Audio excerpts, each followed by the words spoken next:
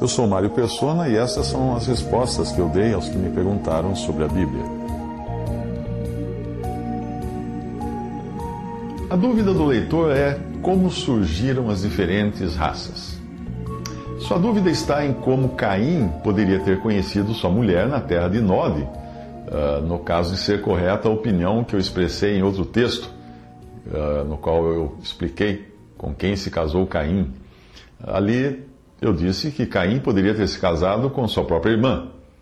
O texto em Gênesis diz: "E saiu Caim de diante da face do Senhor e habitou na terra de Nod, do lado oriental do Éden.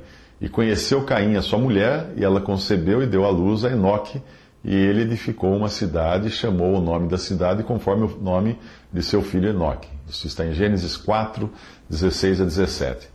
Bem, a resposta é o mais simples possível. Caim pode ter levado sua irmã com ele até a terra de Nod e lá coabitou com ela e teve filhos.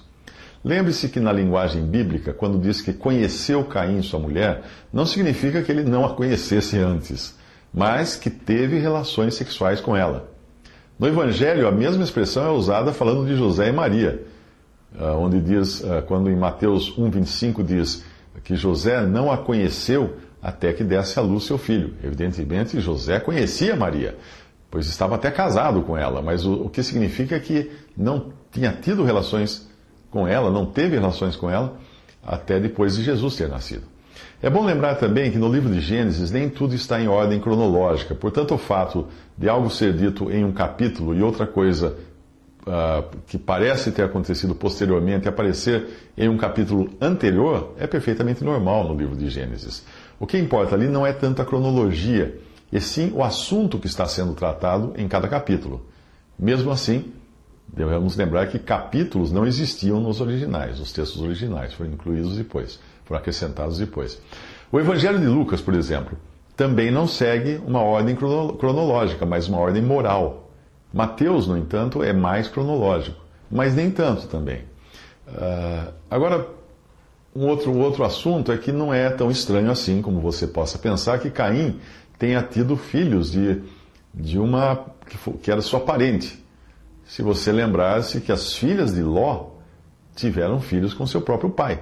E eles deram origem aos povos moabitas e amonitas.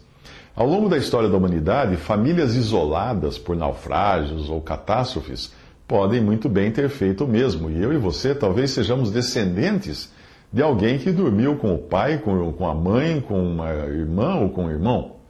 De vez em quando nós vemos no noticiário o caso de alguém que manteve relações com uma filha durante anos, gerando crianças perfeitamente normais e não aberrações, como nós poderíamos acreditar. Nos tempos de Caim não havia ainda uma lei sobre o assunto. Então nós não sabemos como eram exatamente as uniões. Se você acha estranho Caim ter se relacionado com uma parente próxima, provavelmente, às vezes até a própria irmã, o que pensar de Adão, que teve filhos com uma mulher que foi tirada do seu próprio lado? Eva não era sua irmã, mas sim uma versão feminina do próprio Adão. E ambos são chamados de Adão em Gênesis capítulo 5, versículo 2. Ali diz: homem e mulher os criou e os abençoou e chamou o seu nome Adão no dia em que foram criados.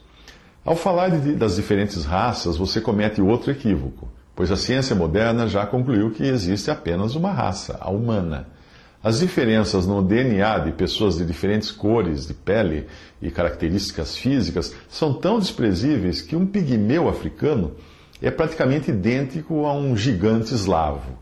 O que aconteceu ao longo do tempo foram alterações e adaptações como as que acontecem com os cães, todos eles oriundos de um mesmo e muito sem graça cachorro do mato. Até mesmo numa família, dentro da uma mesma família, você encontra filhos que nem sequer parecem irmãos.